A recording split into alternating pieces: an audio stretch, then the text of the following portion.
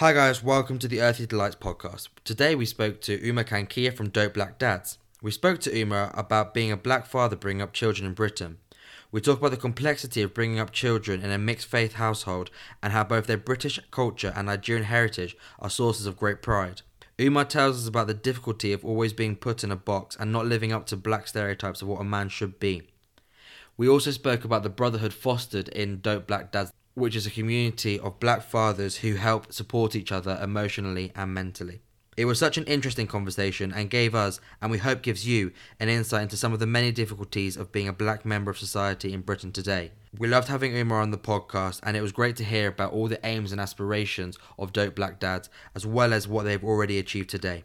So without further ado, here is Umar. Umar, welcome to the Earthy Delights. Thank you so much for coming on. What's the crack? How are we doing?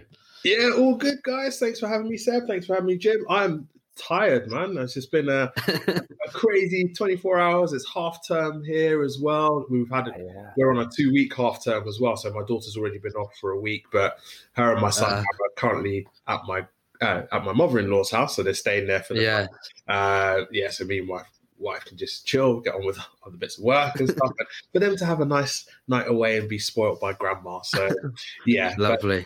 All good though. All good. Good stuff. Umar, I wanted to ask just quickly, was this the first time you've been asked what's the crack? Because I thought I heard in a recent episode of Dope Black Dads the host asking someone what's the crack, and I just needed to confirm it or not. No, it's not actually, because funnily enough, and I'll speak it very quietly because, well, actually, no, she knows anyway. But yeah, my ex-girlfriend is actually from Northern Ireland, so I think it's from like a decade ago we're talking about. So yeah, so what's the crack was very much part and parcel in my vocabulary for a long period of time. So not the first time I've heard it, Jim.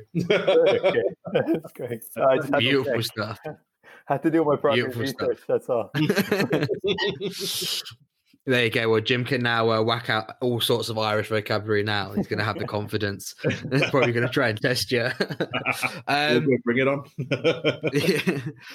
Umar, before we get going, and I'm really looking forward to this one. It's one that I've Jim and I've got a lot of questions that we want to ask you. But before we get going, anyone who isn't kind of aware of you or what you do, could you just tell us a bit about yourself and a bit about Dope Black Dads, how it kind of all started and what you're all about, really? Yeah, so a bit about me. So my name's Umar. I'm 35 years old. I'm married to my wonderful wife, Comfort. I've got 2 children, Talia, who's 5, Xavier, who's 2.5. What I do by trade, I'm actually a qualified lawyer. So I've been qualified now for 8 years, practicing in England. I was predominantly been practicing in the field of mental health, so representing people who've been detained under the Mental Health Act here in England and Wales.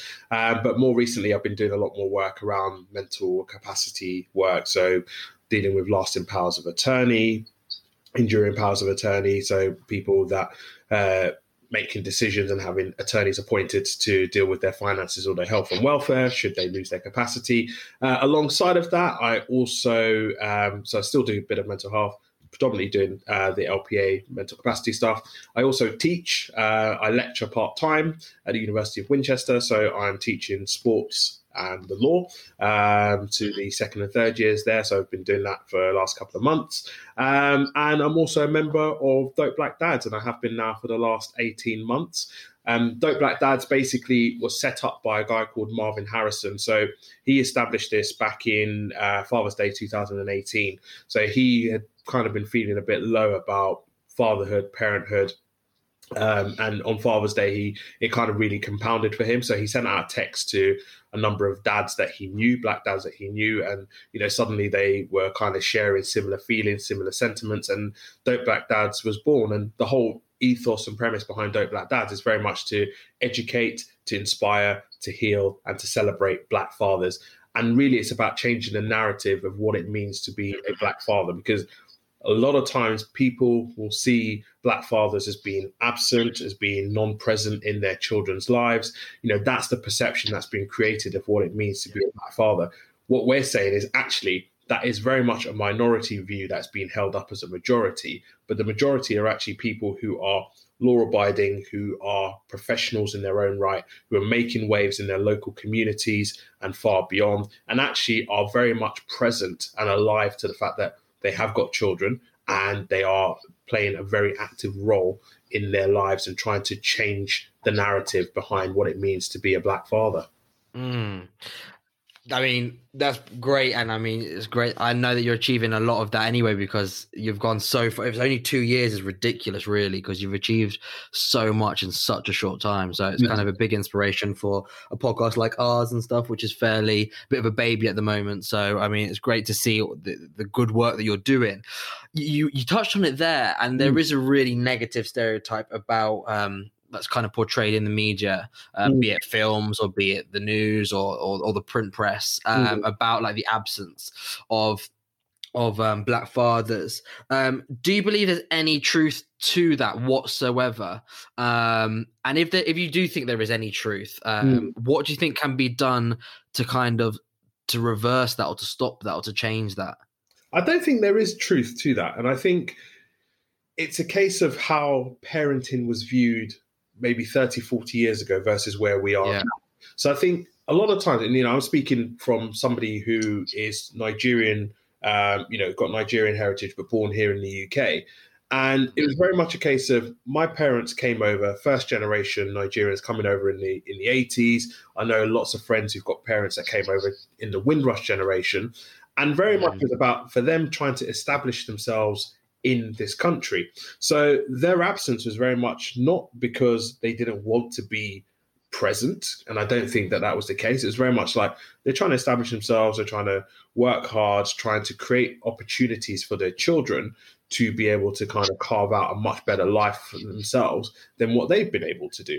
So I think what you tend to see is very much like, this whole notion of Black fathers going around sowing their seeds, having all these children, not really being present. But actually, that's very much a minority view. And, I maintain that it has been a minority view. But sadly, it's very easy to kind of demonize and glamorize that and make it seem like that is the majority of Black fathers and Black people generally. And even when you look at how media portray a lot of Black people anyway, over the years, if you're a Black male, especially living in London, the statistics around stop and search and, how much more frequent you are likely to be stopped by police for being Black. And this kind of stems back to the sus laws that were used in the 70s and the 80s before the Police and Criminal Evidence Act came in.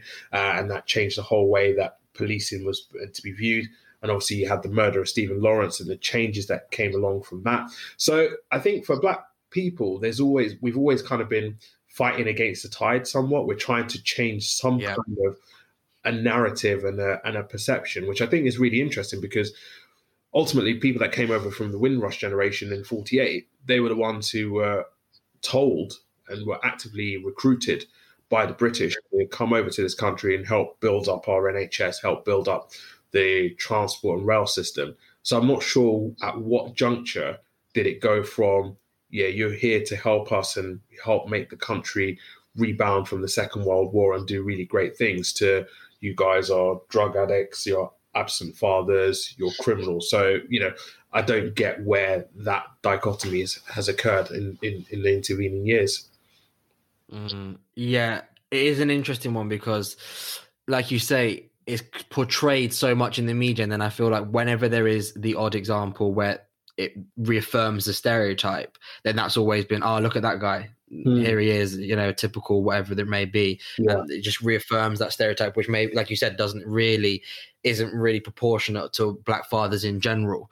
But yeah, you have a one or two negative kind of stories and then that's it, all tarnished with the same brush. Yeah, and I think it's easy for people to just, to run with that because, it takes work to try and find out and understand more what's going on in a community, especially if it's a community that is alien to you. And, you just feel like, well, I don't need to bother with that. And that's where I think with Dope Black Dads, as I said, we're all about changing the narrative. And actually, we're not saying that we're going to wait for people to come and learn about, what Black fathers are doing. We're actually saying, listen, we're just going to kick the door down and tell you this is what we're doing.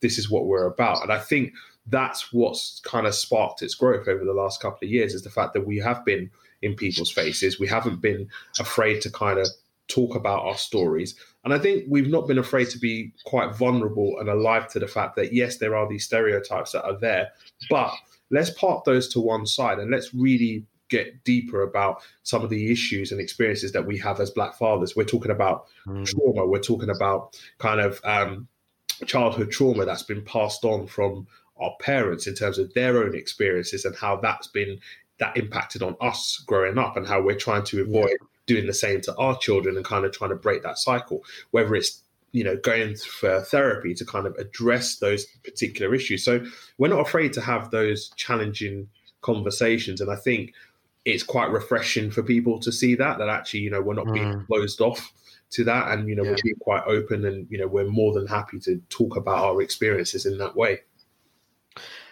Yeah, it's beautiful. Like you said, the word they're refreshing. And one thing I think that's really refreshing about Dope Black Dads, forget that it's about Black dads for a moment, and let's just talk about fatherhood. I love the way how you celebrate fatherhood. Yeah. And I think it's something that's really missed in society just in general, be that Black, white, Asian, or whatever minority you may come from. We always, whenever there's a child is being born, or we talk about family or whatever, we always celebrate the mothers, and rightly so, but we always talk about motherhood, how beautiful it is to be pregnant and that whole process. And it's always seen, whilst we're now trying to change the narrative of whether fathers are providers or not, or whatever the circumstance, we never really include fatherhood in the beauty of family. And in bringing up a child and celebrating fatherhood, and what a beautiful thing that obviously I'm not a father myself, but like as a son of someone of a father, I hope he would say the same, of like what a beautiful thing it can be to be a father. And I that's what I find really refreshing about Dope Black Dads. Why do you think that is? Why do you think that we as a society celebrate motherhood and yet we completely overlook fatherhood? I think it kind of is born out of the societal structures that we've had for so long, and it's been ingrained in our cultures and in our systems. I think it's always been very much like mothers, their role is to bear the children, to raise the children, they go off. Dads, men, your role is to, you know, it kind of goes back to the whole caveman time, you know, the hunter-gatherer type of thing. So, you know, you go find the food, you provide for your family. So I think that ideal has just manifested itself in different ways over the years. And now we're at the stage where it's very much like, well, actually, we can't rely on those stereotypes anymore. You know, we are talking about equality. We're trying to make sure that there's equal access to everything for everyone. So therefore, you know, mothers are, you know, women generally are more career minded these days. They are more kind of inspired about wanting to excel in different fields, and rightfully so. And I think that's kind of shifted that focus somewhat. And it's interesting as well. What I find is, well, obviously we've been dealing with the pandemic this year in 2020, and you know, there were studies about how, you know, dads suddenly were kind of having to do more, or actually starting to realize more about, you know, what their wives do. And actually we did a thing in Father's Day this year where we kind of said, you know, let's take an hour each day, add an extra hour to what we're doing, and that will help to kind of lessen the load, because that is the equivalent of, you know, moms being able to not maybe doing 2 or 3 hours worth of stuff. And I think it was very interesting kind of through the pandemic as a dad. I mean, I've always been pretty much an active father from day one. And actually, I remember it was a bit of a battle between myself and my mother-in-law, because, you know, I think she had not experienced seeing somebody who wanted to really be kind of involved in everything and kind of wanted to be part of that decision-making process and wanting to be quite hands-on. Because, you know, I often hear stories about dads who've never changed a nappy before, but I was just like, right, you know, this is it. And, you know, I'm getting to get involved. And for me, being a father, you know, parenthood isn't about, okay, let's have children and then suddenly it's for my wife to deal with everything. That's not what it's about. You know, for me, it's about us working together as a team. You know, my wife is successful in her own right. You know, she's a government lawyer. She does amazing work herself. And, you know, it's not about me saying, well, okay, you need to put your career on hold and look after these children that we've brought into the world together while I go off and do stuff. No, it's actually about, okay, we're a team, we're a partnership. How can we work together so that we both can achieve what we want to achieve in our respective fields, but also bringing up our children in the way that we want to bring them up as well. So I feel like that narrative is definitely shifted. And like you say, I think generally with fatherhood, I think people now are starting to kind of recognize a bit more. But I still think we've got a long, long way to go, because I think people still do hold that perception that fathers are there to just kind of provide. And I think for some dads to feel like it's enough if I'm making X amount of money every year, we're living in a nice house, you're going to nice schools, you've got all these nice things. And for a while, actually, I used to have that slight mentality, because I was kind of a bit old school in terms of, this is how I was brought up, in terms of, like, from my dad was very much saying, when you're a dad, this is what you need to do. And actually, I've had a shift in the last year or so. It's like, actually, that's not what it's about. And you need to kind of be a lot more present to your family and kind of be a lot more present to what you're doing, because otherwise the whole world will pass you by. And you're like, well, you don't really have a relationship with your children as such. And it's very much a material thing rather than an emotional bond between them. And that's kind of what we're trying to get away from. Umar, I just wanted to ask, you mentioned the narrative has changed, which I have just from an outsider, I would agree with. But I'm pretty sure there's only 2 or maybe 4 countries, I know Sweden is one of them, that have equal time for paternity and maternity leave.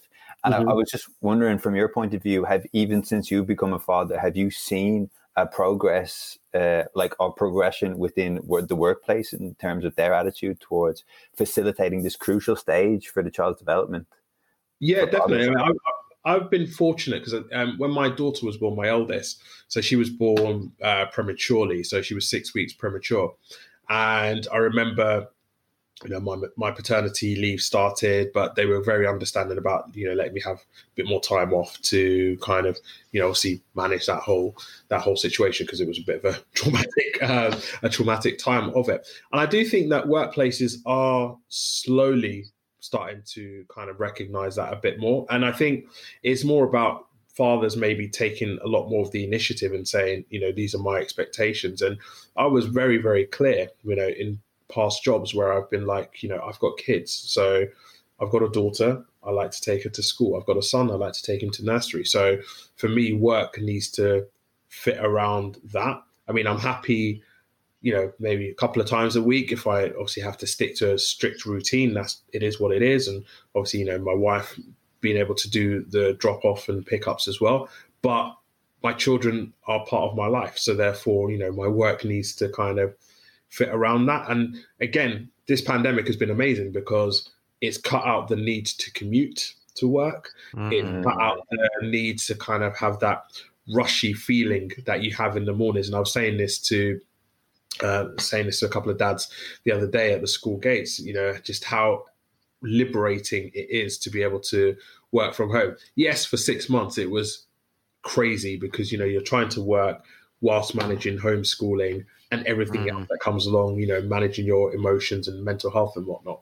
But since my kids have gone back into childcare and school in September, it's been a revelation, because it's like, you get up in the mornings and no longer am I having to think about, okay, I need to get up an hour before you guys because I need to get ready and make sure that I'm all set, get all your stuff ready, and then, have that mad dash of, okay, let's get you to the nursery, drop you to school, drop the car back, run to the station to get a train at a specific time, to get into the office or, go see a client, do what you need to do. And then you're thinking about, you get to midday and you're like, okay, well, I need to be out by 3:34 because I need to get on this train to get back to pick them up. Now it's just very much like, okay, well, I'm up at like 6. Well, that's a lie because I don't ever get up at 6. It's usually about 4:30 or 5.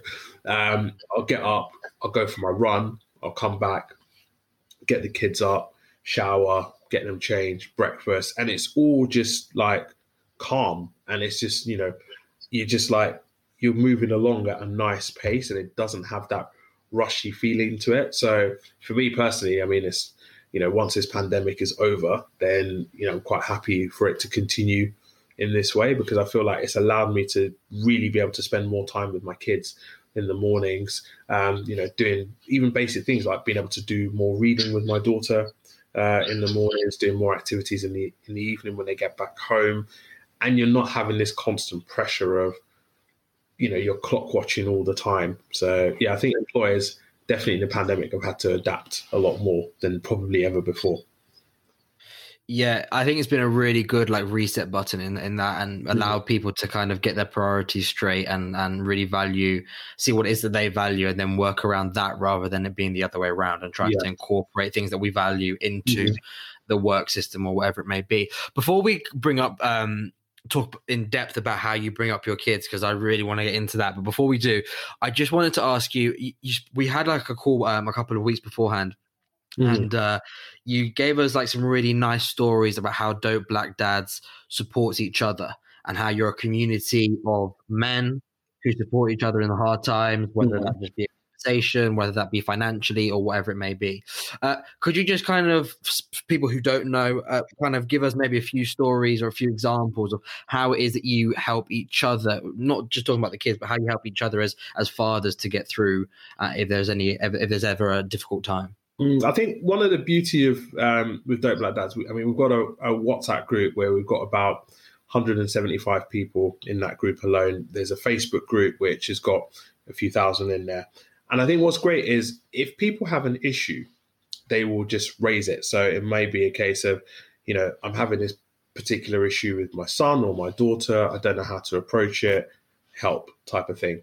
And then people will kind of chime in and give their own experiences or their own examples, and then kind of, you can work through it in that way. I think the good thing about Dope Black Dads is it's not like a set age range that we have. So it's not like we're all dads who are, between 30 and 40. We've got dads who are in their 20s, we've got dads in their 30s, up to dads that are in their 60s, 70s. So it's such a wide range of experiences that you have. And I think what's good as well is, the fact that we're able to challenge each other and kind of change people's perceptions and views. So, there might be those, views about, whether it's how you punish your children, how you speak to them and kind of approaching those things.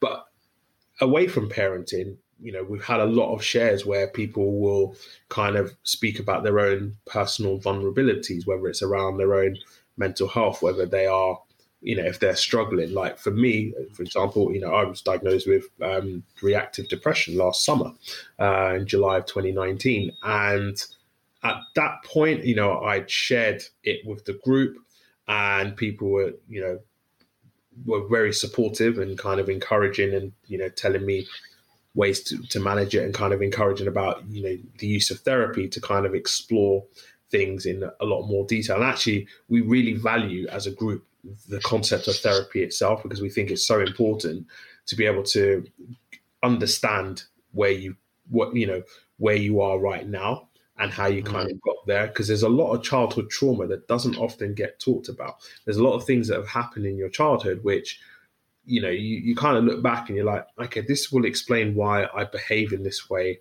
as an adult. And it's not until you go through that process that you kind of recognize, okay, so this experience or this happening to me is what has led to me behaving in this particular way. So for me, definitely, like I found during the pandemic, I've done therapy myself, and I was really able to kind of understand a lot of why, certain things had happened and why certain things were happening, and kind of understanding that in a lot more greater detail. And for me, it just means that when others have that similar type of situations, you're able to kind of speak from first-hand experience and say, yeah, okay, my therapist worked for me, but I'm not saying that it's going to work for everyone, but at least explore that concept and have that understanding. Because I think until you do that, you do tend to bury a lot of that childhood trauma, and then it just manifests itself in the way that you parent, in the way that you deal with certain situations, which is not really good. Yeah, I think it's commendable, because I think, a lot of most parents, to be honest, they were all brought up obviously in a different generation. Of course they were. And so they were brought up when different norms were accepted. And I think a lot of, my dad was very strict with me when I was younger, and as I've got older, the relationship has got more kind of loving and on a friendship thing. But when I was younger, it was definitely brought up on a respect level, rather than, and that was because, and my excuse was always, oh, well, he's a man of his generation.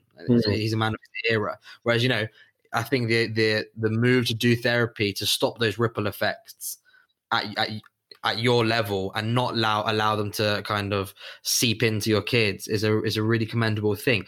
That said, there's something that I wanted to question, which is, one thing is being, for example, my dad being an Italian man and so on and so forth, maybe having a very strict parent and whatever, being strict with me or not being strict, this, that, and the other. The other thing is, you said before, you spoke about how you didn't want, your parents and their parents would have had gone through, traumatic events, especially moving here if they were in the Rinroth generation or even later. And your generation now is trying to stop that happening for your kids, and trying to stop passing on that trauma. I wonder how do you kind of tally? So my question is, how do you bring up 2 black children in England, which is still a predominantly white country? How do you bring them up and prepare them for ultimately, I mean, we'd love to imagine that we will, in 5 years we'll be in utopia and racism doesn't exist. But I think we all know, unfortunately, that it will still be here. And they will probably experience it in some form or another in their lifetime. How do you prepare them for that? And at the same time, allow them to maintain a certain level of curiosity and a sense of possibility, and not feel as if, the cards are completely stacked against me. Like, my dad's telling me that, like, people are gonna maybe in job offers or whatever look at me and because of my name or because of my skin color not hire me. So how do you kind of tally that balance and make them still really think, you know what, the world is my oyster, but it's my oyster with a few barriers, which I now have the tools thanks to my parents to overcome? Yeah, I think, I feel like for me and my wife, definitely, we're examples of people that have been able to overcome that. We're both in decent professions. We're both doing, good work, and, we're both kind of community minded in how we approach things. And I think for us, it's very much, we don't want to kind of create this situation where we're just telling our kids, you need to look out for the white man, like he's out to type of thing. But it's also about trying to understand that sometimes things will probably happen, and when it does, it's kind of, I suppose, exploring it almost on a case by case basis. But I think for us, it's very much about raising them to recognize and love and appreciate their identity, who they are, their background, where they come from. Both me and my wife were Nigerian. I'm from the north. My wife is from the south. I'm Muslim. She's Christian. So my kids already, they've got 2 different cultures that are there in them already. So, they've got the Hausa culture, the north, the Islamic side of things. They've got the Yoruba culture, the Christian side of things. So it's about them kind of being able to embrace and understand both sides to their family, both sides to their upbringing. And it's through that where we're able to kind of have those types of conversations and just be like, okay, cool, this is what you're about. We celebrate Eid in the same way that we celebrate Christmas. We recognize, Easter, all of that kind of stuff. And it's just very much about, okay, this is all part of who you are. And it's also recognizing, we are living in England, we live in Essex, and it's like, not saying that you're going to be an Essex boy or an Essex girl, but, this is where this is where you're growing up. This is who you are. This is all part of your identity. So it's just very much about kind of recognizing that it's a big melting pot. But when things do happen, it's also about having those conversations in the most appropriate way possible. Like, funny enough, this morning, my daughter was like, oh, I know it's Black History Month because they've been learning about it in school. But we don't ever hear anything outside of that, or, all we ever hear about is white people all the time. And, all we ever hear about is like white stories. So I was like, okay, well, there are, lots of Black stories out there. There's a thing called Tata Story Time, which is out on YouTube. And it's very much about kind of different actors reading like Black orientated books, which my kids absolutely love. And I saw there was a thing on Netflix as well called Black Stories. Again, it was kind of like people like Common, Tiffany Haddish were reading stories. And it's just very much like explaining to them, there are Black authors that are out there, and kind of showing it to them and kind of encouraging them and, just making them feel aware and, making sure that they feel connected to their roots and, not feeling in that way. Fortunately, I'd have to, I'd say that, none of my kids have experienced that level of, we haven't really experienced any kind of racism yet. I'm not saying it's never going to happen because, I think it's inevitable that it will. But when it does happen, then obviously it's a bridge that we will, get to. But it's always about having those conversations and kind of, I suppose, preparing the ground so that when things do happen, it's like we have that open dialogue to be able to talk about it and explore and try and move on from it. Yeah, I mean, I can't imagine how hard it must be to try and prepare your kids for something that, like you said, thankfully yet hasn't happened, but almost inevitably will be. Yeah. I mean, yeah, it's definitely not an easy one. I mean, you spoke about the cultures there, and we spoke before on the phone about Nigerian culture. I'm lucky enough to have grown up with Nigerian and Nigerian people and have like some really good Nigerian friends, and it's just a beautiful culture. But one thing that they would express to me is how sometimes it could be seen as some parts of the culture, I should say, were quite antiquated. And I know you kind of tallied that as well with, the thought process behind jobs, for example, where traditionally speaking anyway, where, it's like engineer, lawyer, doctor, those kind of prestigious jobs as opposed to the more creative side of things and so on. And I wonder it's kind of a two-part question. One is, how do you kind of bring them up to maybe be slightly or to not feel like they have to have this pressure of the traditional Nigerian culture and live up to I know you're a lawyer yourself, but not feel like they have to be a lawyer, for example, to be classed as a success in their parents' eyes. And then secondly, how do you bring them up to be both proud to be British and proud to be Nigerian at the same time? Yeah, so I think in relation to the first one, it's very much a case of, right now we're just kind of like exploring, seeing what they are interested in. Like my daughter, she loves music, she loves dancing. My son is quite creative, he likes to draw and that kind of stuff. So it seems, well, I suppose they're 5 and 2.5, so anything can happen between now and then. I think for me and my wife, it's very much about we're letting them explore their creativity. My daughter, she does ballet, she does gymnastics, she's doing all those type of things. So kind of opening her eyes up to different things. And my son's playing football at the moment. Not been able to do much more than that because of the pandemic, but hopefully when the pandemic starts to calm down, we'll be able to introduce him to more things as well. And it's very much just kind of exploring all of that and seeing what they are interested in. And I think for us, it's very much, get a degree, something that that's transferable, but we're not saying that, you have to, just because mommy and daddy are both lawyers doesn't mean, you need to become a lawyer or a doctor or an engineer too. Family trade.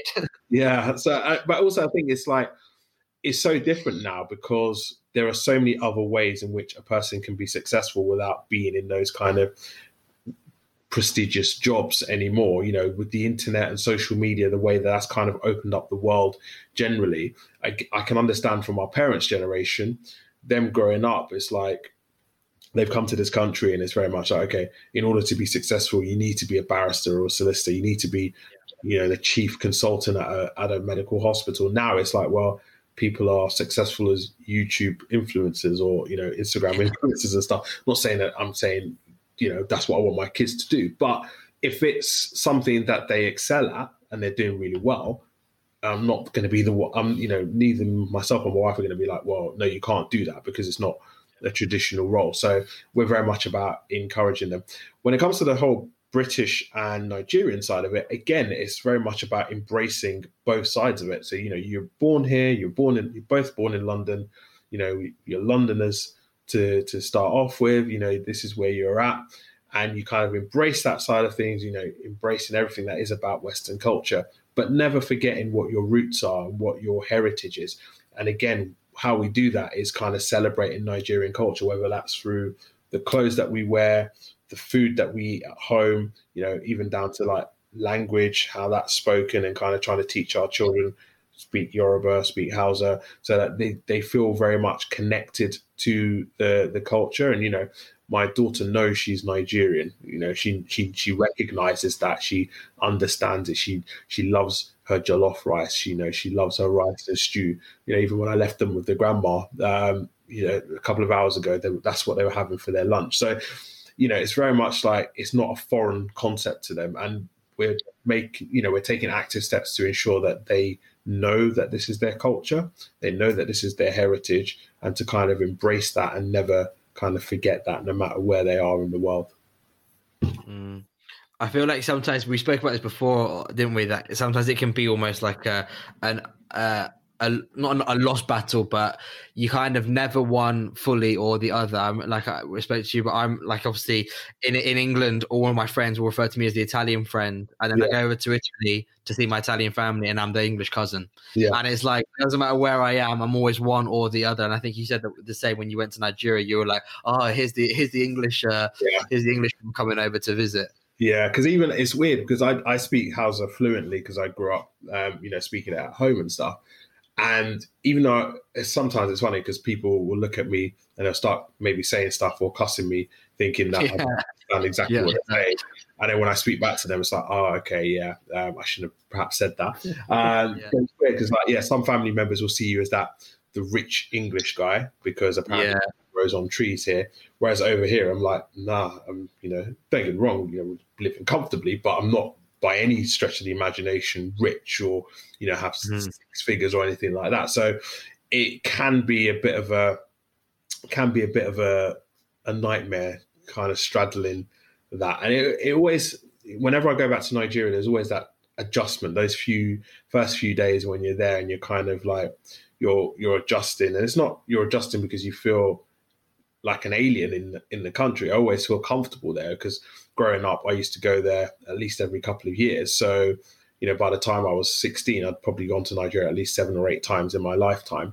So it was never about that, but it's just more about kind of, okay, I'm not in London anymore, and just kind of readapted to being in a small village. And kind of, for me, the alien part of it is like, okay, I don't have access to fiber broadband right now, or the network is a bit dodgy, or electricity isn't going to be on all the time. That's what the adjustment is. But in terms of everything else, it's like, well, no, these are my people, so I don't ever feel like I don't belong in any way, shape or form. So it's an interesting one, to say the least.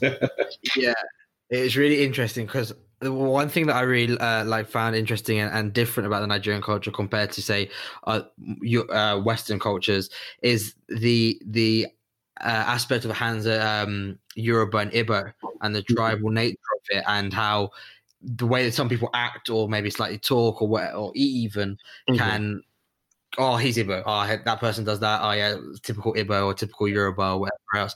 And it's interesting that that you've, like you said, your hands and your wife's Yoruba, and so you've got Muslim and Christianity in the same household.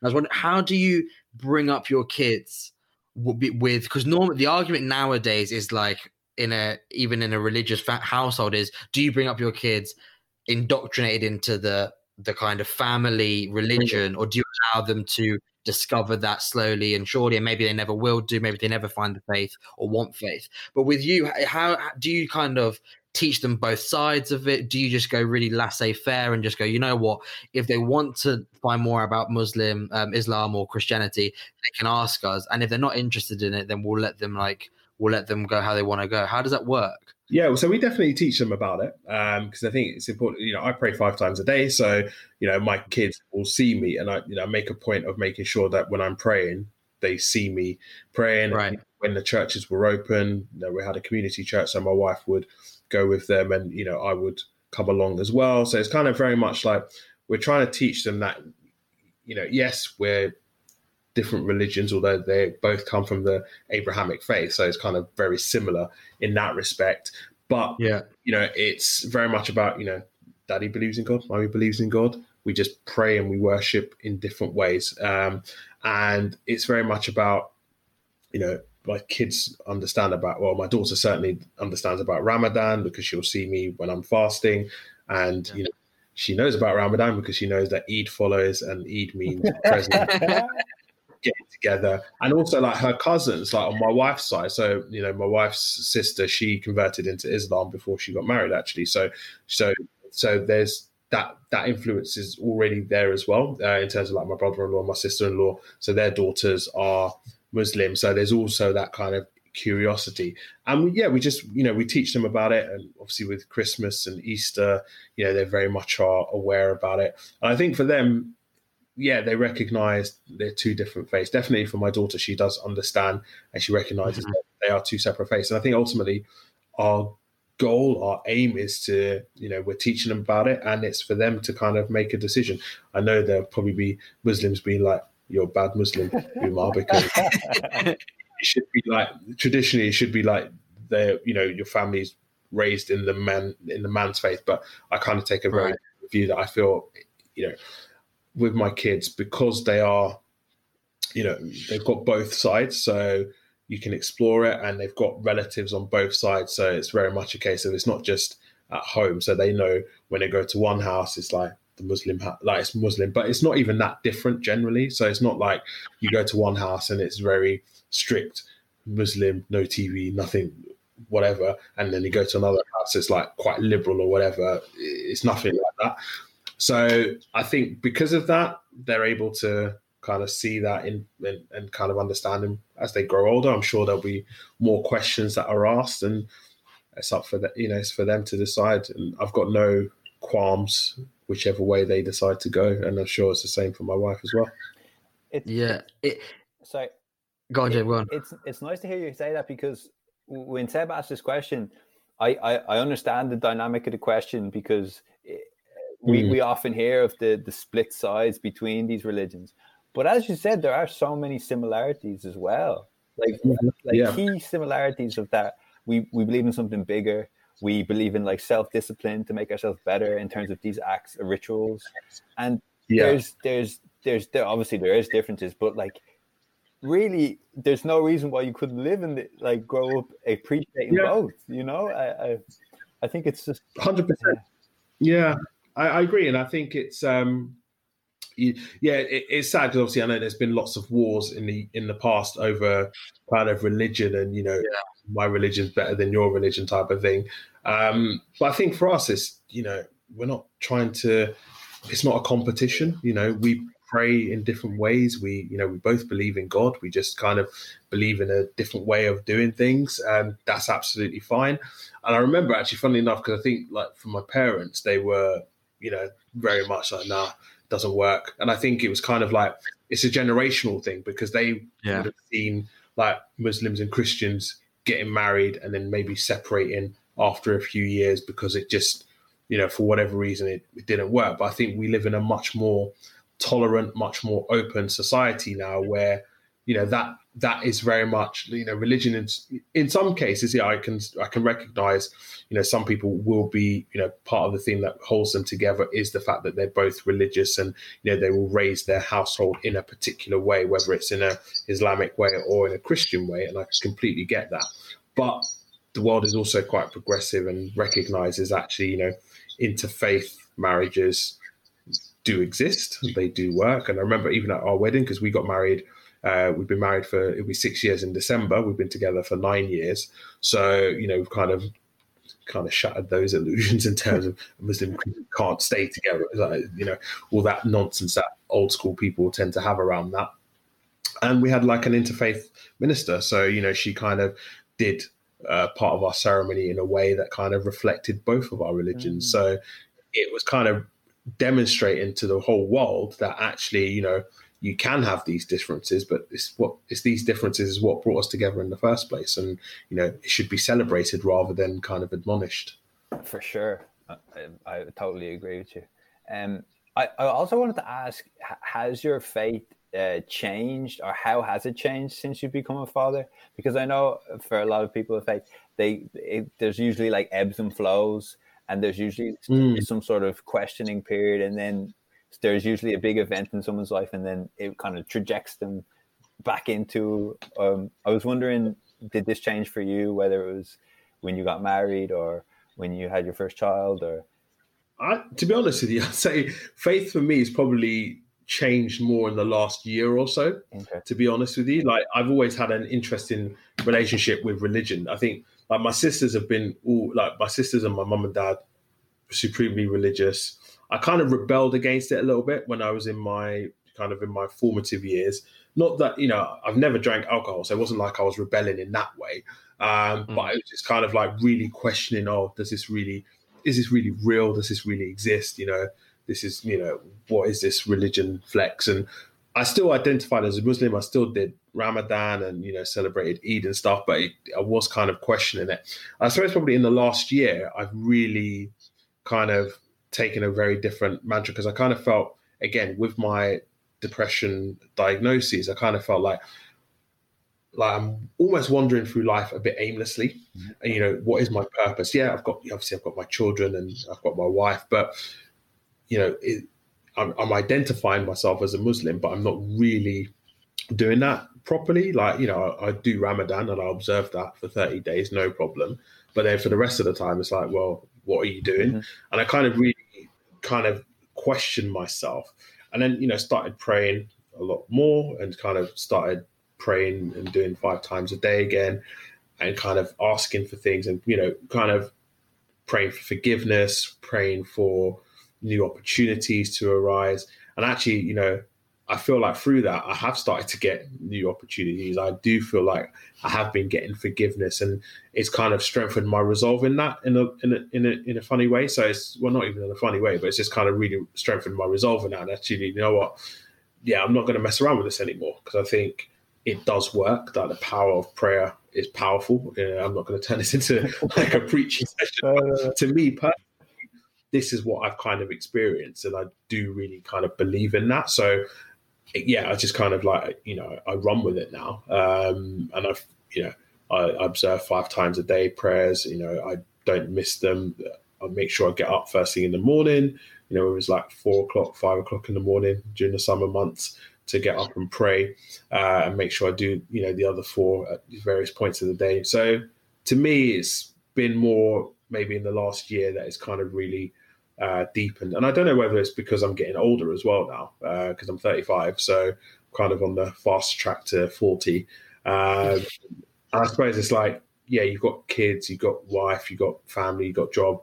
What is your purpose? Aside from all of that, what is kind of your wider purpose in life? So I think having that recognition and understanding that a bit more now has definitely deepened my resolve in it. You spoke about the generational kind of changes in mentality towards religion and growing up in a certain religion or whatnot. And one of the key things that I realized, if I was to compare my Nigerian friends to my white friends, be that Italian, be that Irish, be that English, whatever it may be, is that almost all of my white friends, even if they were brought up, I was brought up in a Catholic environment, as you can imagine, being Italian. I'm pretty sure Jim was as well, in Ireland in some sense. And then we kind of, a lot of the white people, we kind of just eventually, a lot of us go, nah, I'm all right, thanks. I'll find my spirituality or faith or whatever it may be in a different way. I think a big thing to do with that is, I remember I went once to a Pentecostal church with my friend Michael. Shout out Michael if he's listening. And I thought it was a joke when he took me, because I've never seen anything like it. And to me, it wasn't what church was, because it was 2,000 people.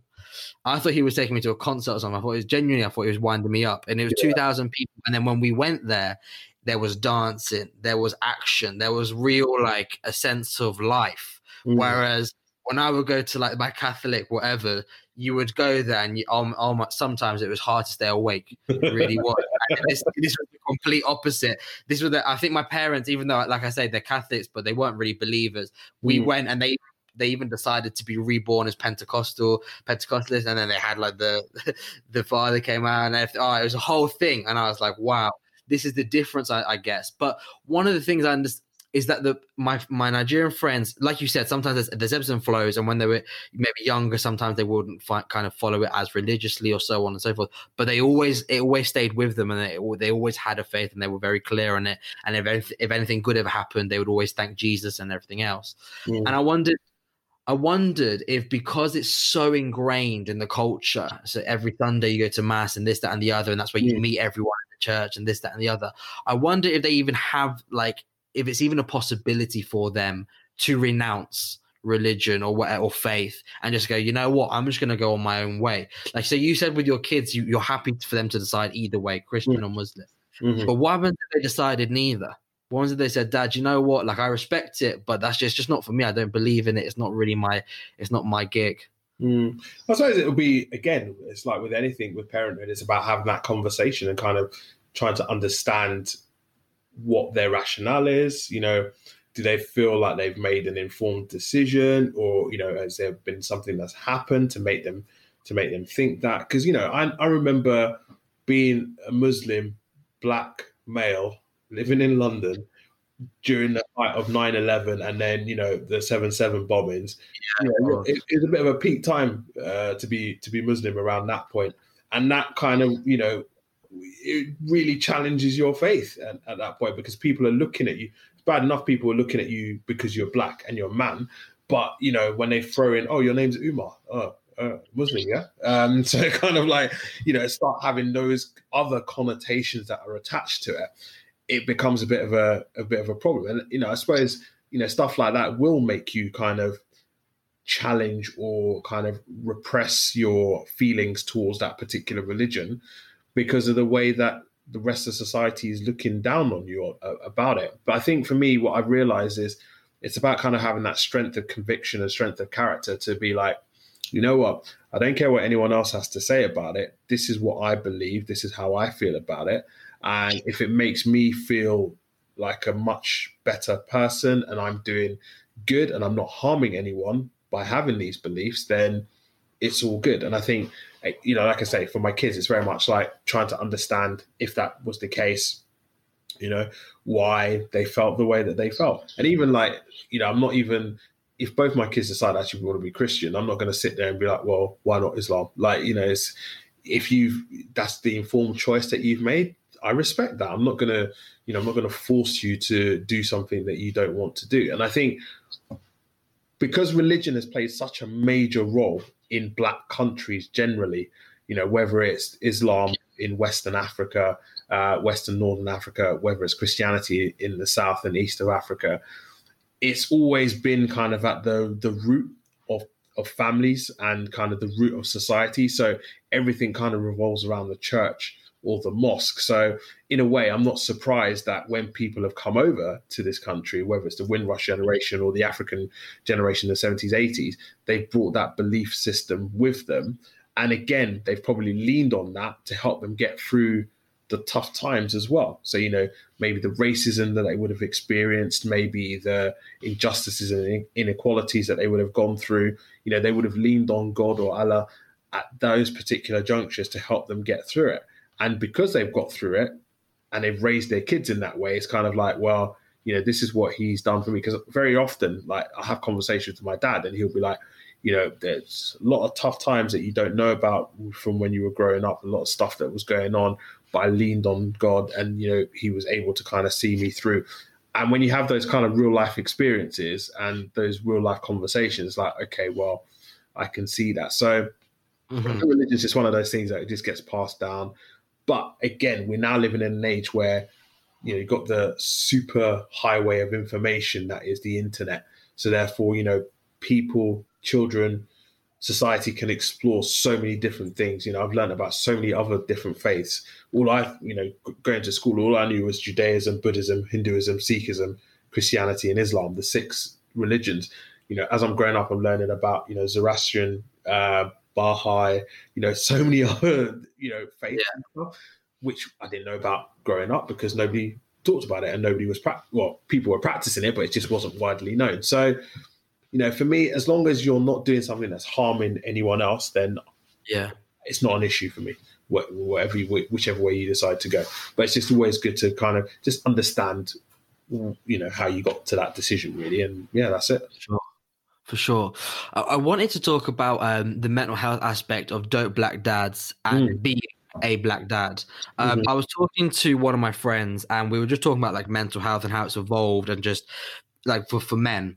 And, obviously the thing is, men in general, we're expected to, or I think we have our own expectations that we, we should solve our own problems, this, that, and the other. There's no point in reaching out and all this kind of nonsense, basically.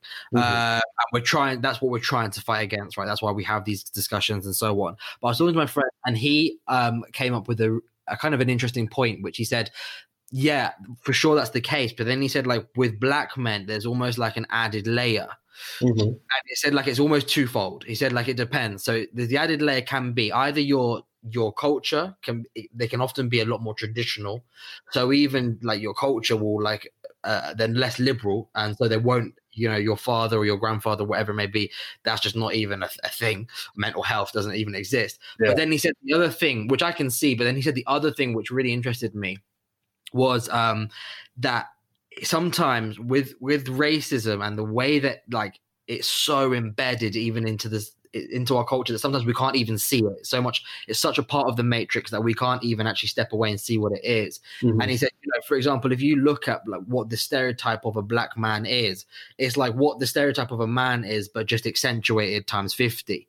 And then like so he started talking about, for example, like if you look at footballers, we all celebrate black footballers. Of course, there's been so many who are amazing, but when we celebrate them, we talk about their physical attributes, right? Yeah. We don't talk about how cerebral they are. Whereas you talk about Dennis Bergkamp, for example, you don't talk about his physical attributes. You talk about what a thinker of the game he was. Yeah. And then we were talking about how that leads into, for example, when a former black player wants to get a football manager job, it's often a lot harder because it's like, yeah, but you were just good because you're like big and strong, not because you're a thinker of the game. Whereas Pep Guardiola, he's a real thinker. He's an ideologue, so he can get the best jobs. And he was saying this, how it kind of all links was he's saying, black men, sometimes we actually believe in that own, like we don't even see it as a form of racism. We're so ingrained in it. We think of ourselves as these like ultra masculine men because that's what we've been told a black man is, we're these super strong, blah, blah, blah. And so for us, it's like we have to kind of step away from the matrix, see that all of that nonsense isn't actually true, that we're just as much of a sentient and thinking being as any other white man or Asian.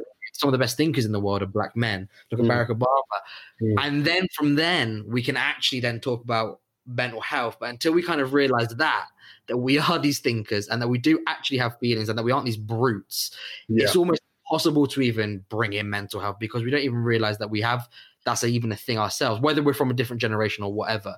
And I was wondering, have you ever thought about that? And how does that how does that kind of, I don't know, how does that play out in Dope Black Dads and with your other, whether they're dads or not, in black men who have problems and maybe don't even realize that they're actually suffering with it themselves? Yeah, no, I think definitely. I mean, the role of kind of male masculinity and how that plays out, over in society and kind of how society views a black man definitely is something that we've explored a lot of and we continue to explore in Dope Black Dads because it is this viewpoint that society holds of us because that's what's been perpetuated for so many generations. If you're black and you're an athlete, then, automatically you're going to be the strongest, fastest, hardest hitting person on the field or on the track. And these expectations. And I think black men generally, we're put into one or two categories. Either you're an elite black man or you're a mediocre black man.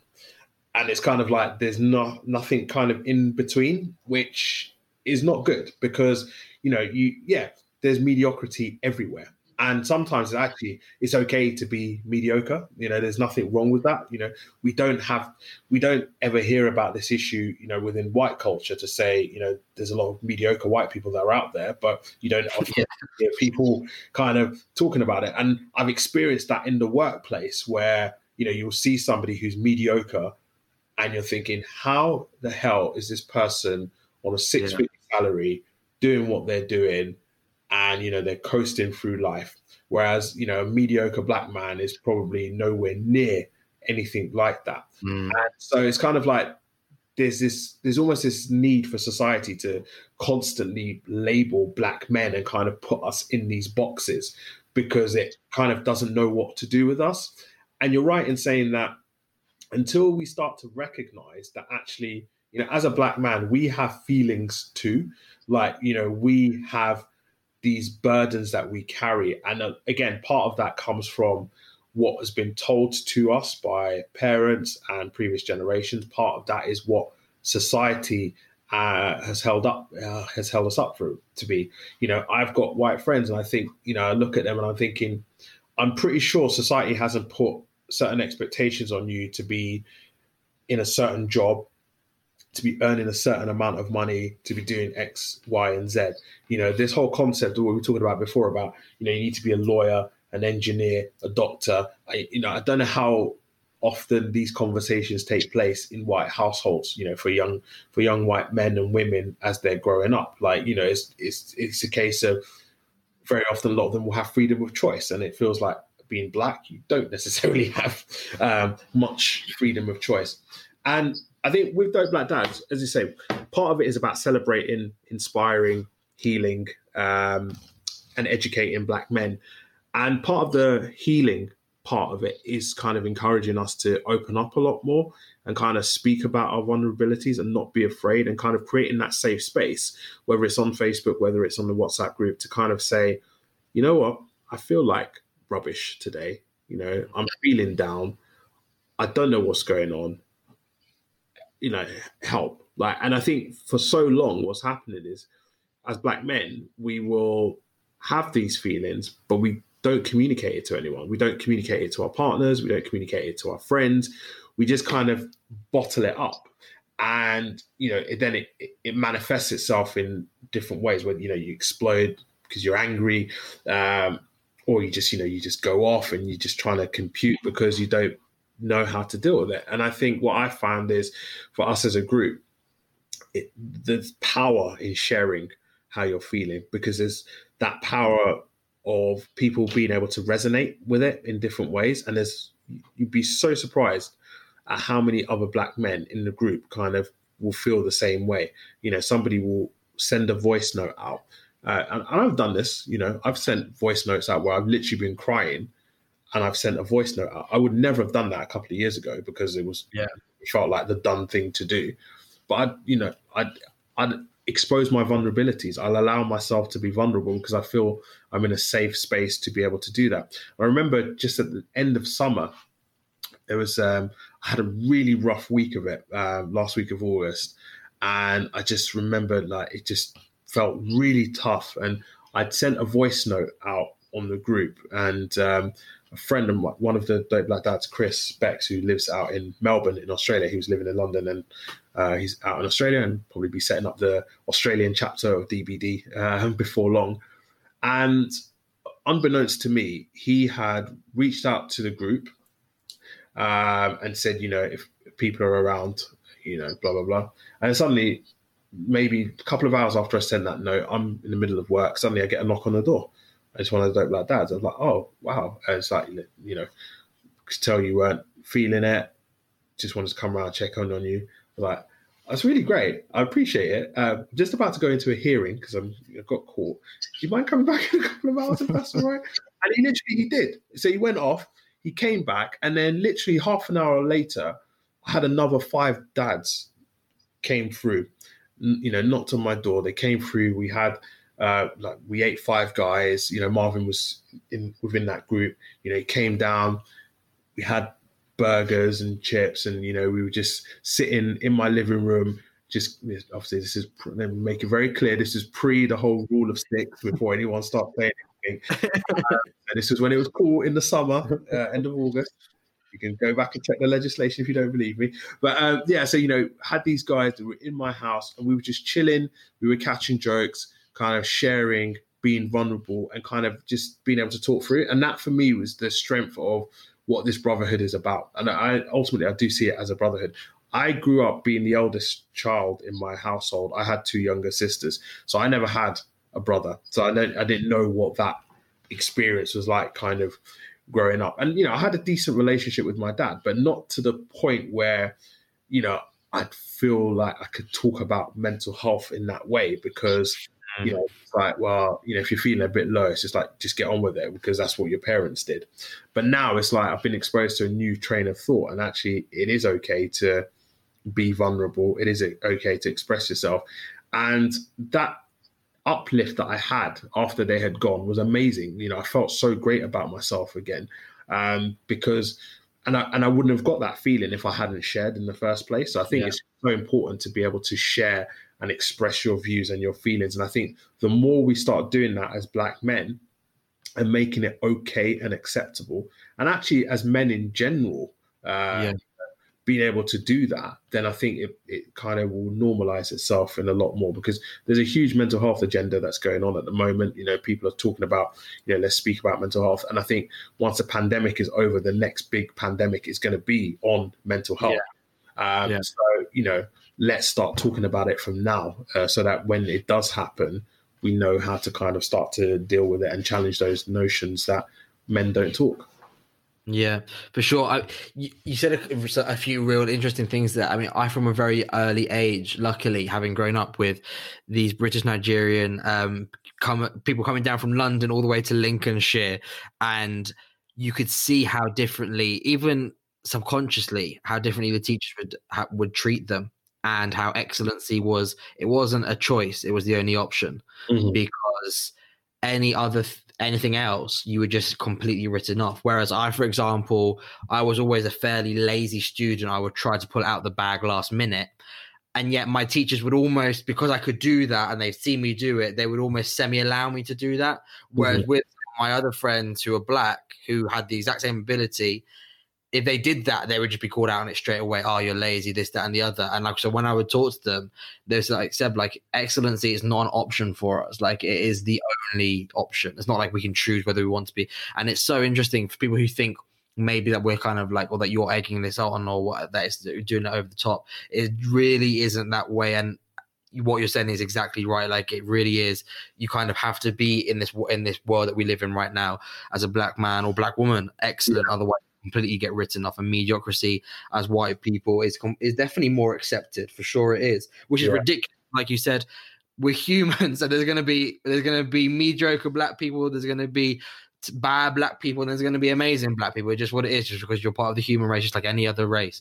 But for some reason, if you want to get anywhere in this world, you have to be excellent. And the other thing you said, which I don't want to name them, but my best friend, he was black Nigerian. He's the one who introduced me into the Nigerian culture, but yet he wasn't what you would class as stereotypically black. He wasn't fast. He didn't play football. He was an aura. He was more effeminate in his mannerisms, and so a much more delicate soul. And what interesting was, it wasn't necessarily the white people at school being like, oh man, you're not even black, like what is this, like why aren't you rapping every day? I mean, it wasn't that. It was actually a lot of the black people at boarding school who would give it to him, and they'd be like, oh man, you're an Oreo, this, that, and the other. And he found that really hard when he was younger. He's definitely got his weight. He's accepted who he is now, and he's found a great group of people who accept him as well. But when he was younger, he'd have conversations with me about how he felt like he was kind of letting the black side down, or whatever it was, because he didn't live up to these stereotypes that were even held within his black friends. Do you know what I mean? And I was like, oh, that again. White people don't like. I empathize with him because I saw it happen, but I can only empathize to a certain level, because that's never ever going to happen in a white group of friends. Like, oh man, what are you doing? You're acting too black. Like, that doesn't make sense. We would never say that to someone, because as a white person, you have the liberty to be whoever you want to be. And interesting to see how actually it wasn't necessarily white people trying to put my friend in a box. It was actually some other black people who were trying to do it to him. I can definitely relate to that, because I remember when I was in secondary school, like, garage was, we're talking in the late 90s, early 2000s. So, garage was the big thing.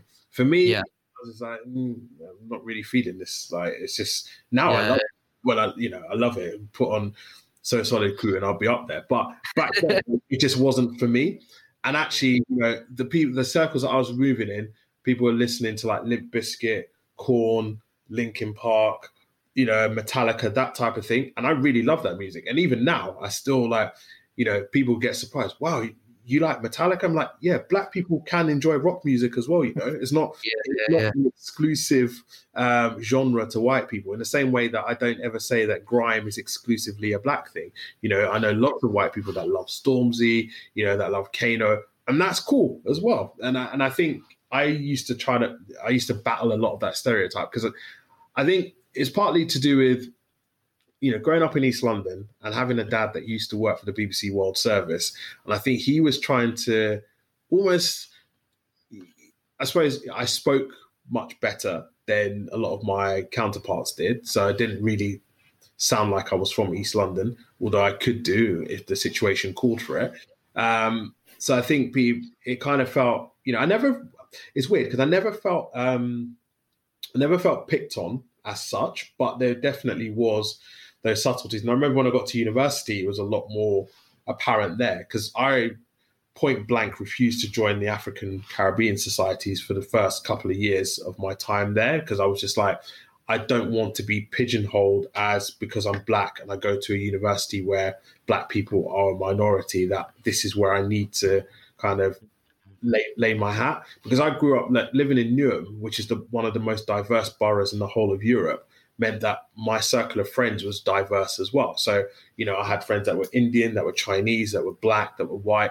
So for me, the whole concept of just sticking with one particular group of people was an alien concept to me because that's not how I kind of grew up. And it's only because I became president of the Law Society in my final year and I was kind of reaching out and kind of engaging with other people that then, I started to get a bit more involved with the ACS society. But even then, I still felt like a bit of an outsider looking in because it just felt like, okay, I'm maybe not as, I felt like my blackness was challenged quite a lot because I was still liking, some of my new metal music. Yes, I was liking R&B and hip hop, but maybe not as much as the next guy. I remember I dated a Ghanaian girl when I was at uni, and I suppose that's when my blackness, in inverted commas, was topped up in that sense. So I think it's definitely interesting, and I think there's a lot of issues that can happen within like the black community itself, and sometimes you have it with Africans and Caribbeans and kind of the rivalries that go on there and everything that kind of comes along with that. And I think people will see you in a particular way, and I think people will kind of take me for however they want to take me. I'm somebody that I love my hip hop and I love my grime, but I also love R&B and I love pop music, and I'm not ashamed to say any of that. So it is what it is, and it is kind of part of what makes me who I am, really. So it's all good. Yeah, personally, it took me a long time to fully accept that I love pop music as well. So I kept going to cheese nights at uni, so it's just like, okay, yeah, clearly I like this stuff. So there we go. Nothing wrong with it. Exactly. It must be quite wild for you now, though, to see, like, on the flip side, to see loads of white people now, like, absolutely love Afrobeat and all of that jazz. And you're in for it. Like, I have, like, an African playlist, like, traditional African music, and I can't understand a word they're saying, obviously, but I lose myself in it. And I always think, like, I wonder what would happen if, like, some guy who actually understood the music would see me listen to this and, like, dancing in my own stupid way and just, like, have a little chuckle to themselves, like, wow, we have come far in reality. Definitely. It's all good. And I think, I say, you know what you like. There's no hard and fast rule in saying, this belongs to this culture, this belongs to that culture. And actually, if the music is good, if the beats are good, I don't care. Like, I don't care where it's from. I like it. It's not, I'm not going to not like something just because it doesn't have an ounce of blackness to it. Because I just think that's just stupid. The world has changed, so you are exposed to so much more now than you ever were before. For sure. And I think one of the great things as well, like, that I think African cultures are doing a lot better is actually selling or exporting their culture, so to speak. So, for example, it sounds stupid, but as an Italian, I go down any street and I know I'm going to see an Italian restaurant. That's just facts. Mm-hmm. Whether it's a good Italian or not, that's a different story. But I know that they will be trying to pretend to be Italian. Jim knows that if he sees any pub, they're guaranteed going to have a 4-leaf clover and a Guinness sign outside of it. That's just how it is. But, like, and what I've seen now, especially in London, obviously, but kind of actually branching out from London, it's happening in places where you wouldn't expect it. Are Nigerian restaurants, Senegalese restaurants, and this, that, and the other. And what's beautiful that I think is that they're not populated by Nigerian or Senegalese customers exclusively. Yeah. Right. You will see a ginger person in there chowing down on some jollof rice or egusi soup. And it's like that beautiful thing to see, because it's like, then you really, I think you get an appreciation for the culture, and you can actually start to understand people more and see them as like, oh, Umar, like he's from Nigeria, and in Nigeria they eat this stuff. Whereas rather than being like, oh, Umar's from Nigeria, where's Nigeria? It's in Africa, isn't it, somewhere? Like where? And they don't have any idea or any understand it. And I think like, I've seen a lot of it in the last like maybe 5 years, and I'm even talking about, I live in Spain and I've seen it. Like there's a whole borough in Spain where, like, in Madrid, and it's full of like all these different African restaurants from different countries, and they're telling you there's a lot of Spanish people going in there, and it's a great thing to see, I think. Definitely, and I think food is something that brings people together as well. It's kind of that understanding of other people's cultures and that kind of appreciation of good food. And I think if the food is made right, you're gonna appreciate it. And probably the reason why you ain't seen a lot of Senegalese and Nigerians in these restaurants is because we're in your Italian restaurants or your there's that mutual appreciation. Because me personally, to be honest, if I'm going to be going out, I probably won't go to a Nigerian restaurant as such, because I want to. There's so much other options out there. Of course. Off rice, then usually my wife will make it, and and I'm not just saying this because she's my wife, but it's not my favorite jollof rice. So it's like, why am I going to go eat it somewhere else when it's not going to come up to the standards that my wife makes it at? So it's one of those things, and like I say, you want to experience other foods and other cultures, so whether it's Japanese, Turkish. I love Middle Eastern food because I just love everything about that culture. So for me, it's like, that's what I would tend to gravitate towards. So, but yeah, I think it's great to see that things are changing, and and I like hearing the fact that it's exploding outside of the UK as well. Hearing about it happening in Spain, and I'm sure it's happening in a lot of other countries as well. And actually, I know, like in Nigeria, we're suddenly seeing a large amount of like American or British style restaurants that are now gravitating towards that way, because I don't think there's a McDonald's actually in Nigeria. It's probably one of the few places in the world that doesn't have. They should keep it like that. Please keep it like that. It's actually, I think it's one of the few places. But yeah, it's kind of like, they're starting to, especially because you're now getting a large expat community that are coming back. So, they want some of those creature comforts that they've been used to in America or in the UK. So you are starting to see a lot of those restaurants now making their way across to Nigeria and other West African countries as well. So yeah, I think sharing is caring for sure. Absolutely. Umar, man, it's been such a wonderful conversation. And just before I close, it wouldn't be an Earthly Delights podcast if I didn't ask a final 2-part question. Yes. The first part of the question is, I wanted to know, if I'm sure you have, but if you haven't, it would be cool to peruse it with us. What was like the biggest revelation that you have come across since being part of Dope Black Dads, or what is the greatest thing that you've learned? And the second thing is, we want to hear like plans for the future for Dope Black Lads. You mentioned that perhaps your friend is starting it in Australia. We'd love to hear about that. Yeah. So I think for me, the biggest revelation has been that brotherhood element, and actually being part of something where you've got so many other black men, black fathers that are in the same or similar position as you, and having that kind of shared experience. So a lot of these dads I've never met. I don't know. All I know is the conversations that we've had on WhatsApp or on Facebook, or when we've had our sharing calls. And I think for me, the one thing that probably stands out the most is what happened, like I said, a couple of weeks ago, when I was feeling super low, and suddenly 6 dads turn up to my house, and they come and see you.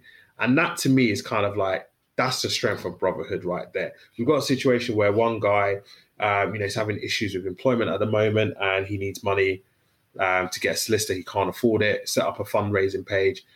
We've all donated. He's hit the target. He's going off. He's going to get sorted.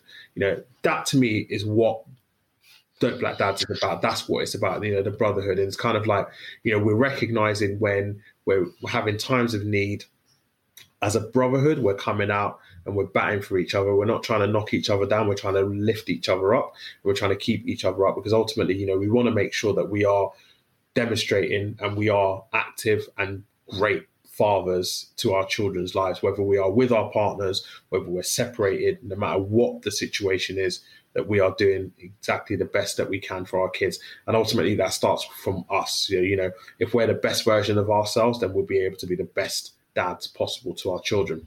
In terms of what's going to happen in the future, you know, we're here, there and everywhere right now. You know, we're doing lots of stuff on Facebook at the moment. You know, it's been obviously Black History Month, so we've been doing lots of different talks around that.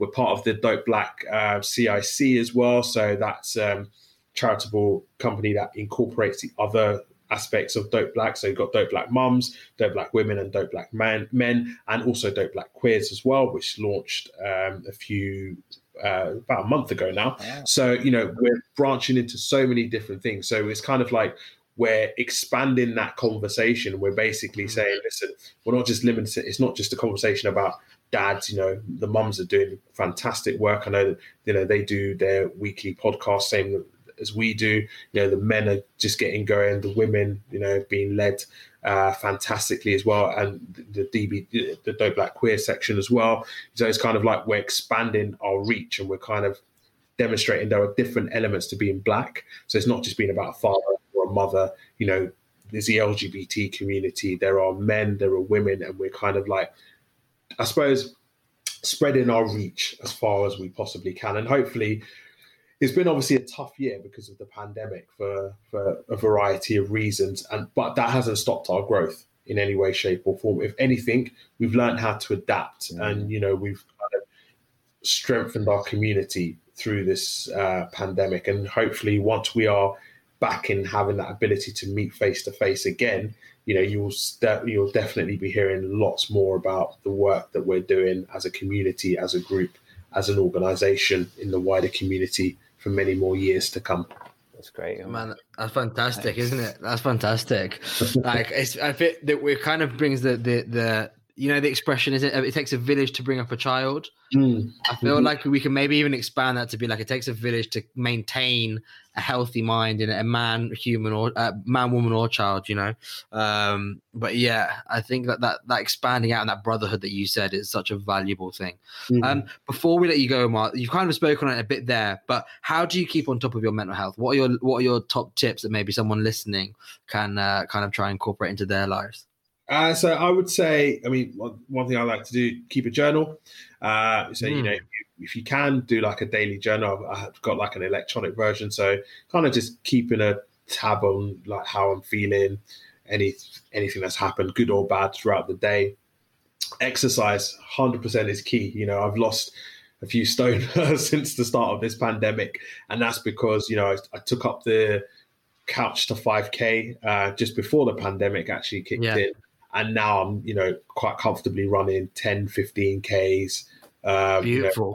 You know, 3-4 times in a week. So, you know, and that for me, running is my therapy in terms of getting out on the open road, first thing in the morning, headphones on, whether I'm listening to a podcast or listening to some music, and just kind of going for it. And that to me helps to clear up my head and, you know, and everything that's going on, and kind of lets me set myself straight. And also talking.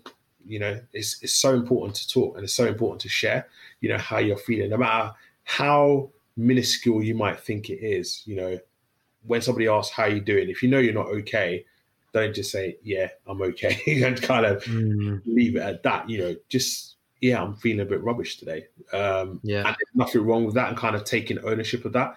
I used to be guilty of not saying that's how I felt. I'd be like, yeah, I'm okay. But then actually my demeanor and everything around me would suggest otherwise. Now it's like, you know what, I'm not okay because I'm tired. You know, I had a rubbish night's sleep, so I just feel like crap, and, you know, I'm just going to need a minute. Or, you know, I'm not good because I'm quite stressed out because of work. But just kind of expanding on that. You know, you're not necessarily asking for that person to provide you a solution. You know, that's not necessarily what it's about. It's just about you having that ability to share, this is how I feel.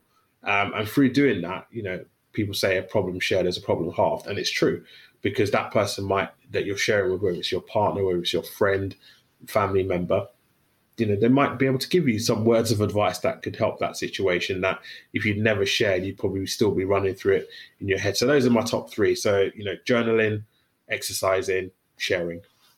Beautiful stuff. And for anyone who's listened to this who wants to get involved with Dope Black Dads or find out some more information, you've got a website. Can you just tell them like the link? We'll put them in the show notes anyway, but the link so that they can find out all your social media and all that jazz. Yeah, so if you go on www.dopeblackdads.com, you'll find us there. If you type in Dope Black Dads, you will find us on every single social media platform. So we're on Insta, we're on Twitter, we're on LinkedIn, and we're on Facebook. So, if you're somebody who's a Black father that wants to get involved, just hit us up on our Facebook group, and you can, there's a few questions to answer and you'll be let into the group and you can, come and be part of the community. And for those that are not Black, that doesn't mean that you can't be allies in helping to kind of further the cause or anything like that. So, please do join us. Please do support what we're trying to do, because at the end of the day, we are trying to change a narrative. We are trying to, we're celebrating Black fathers, we're inspiring Black fathers,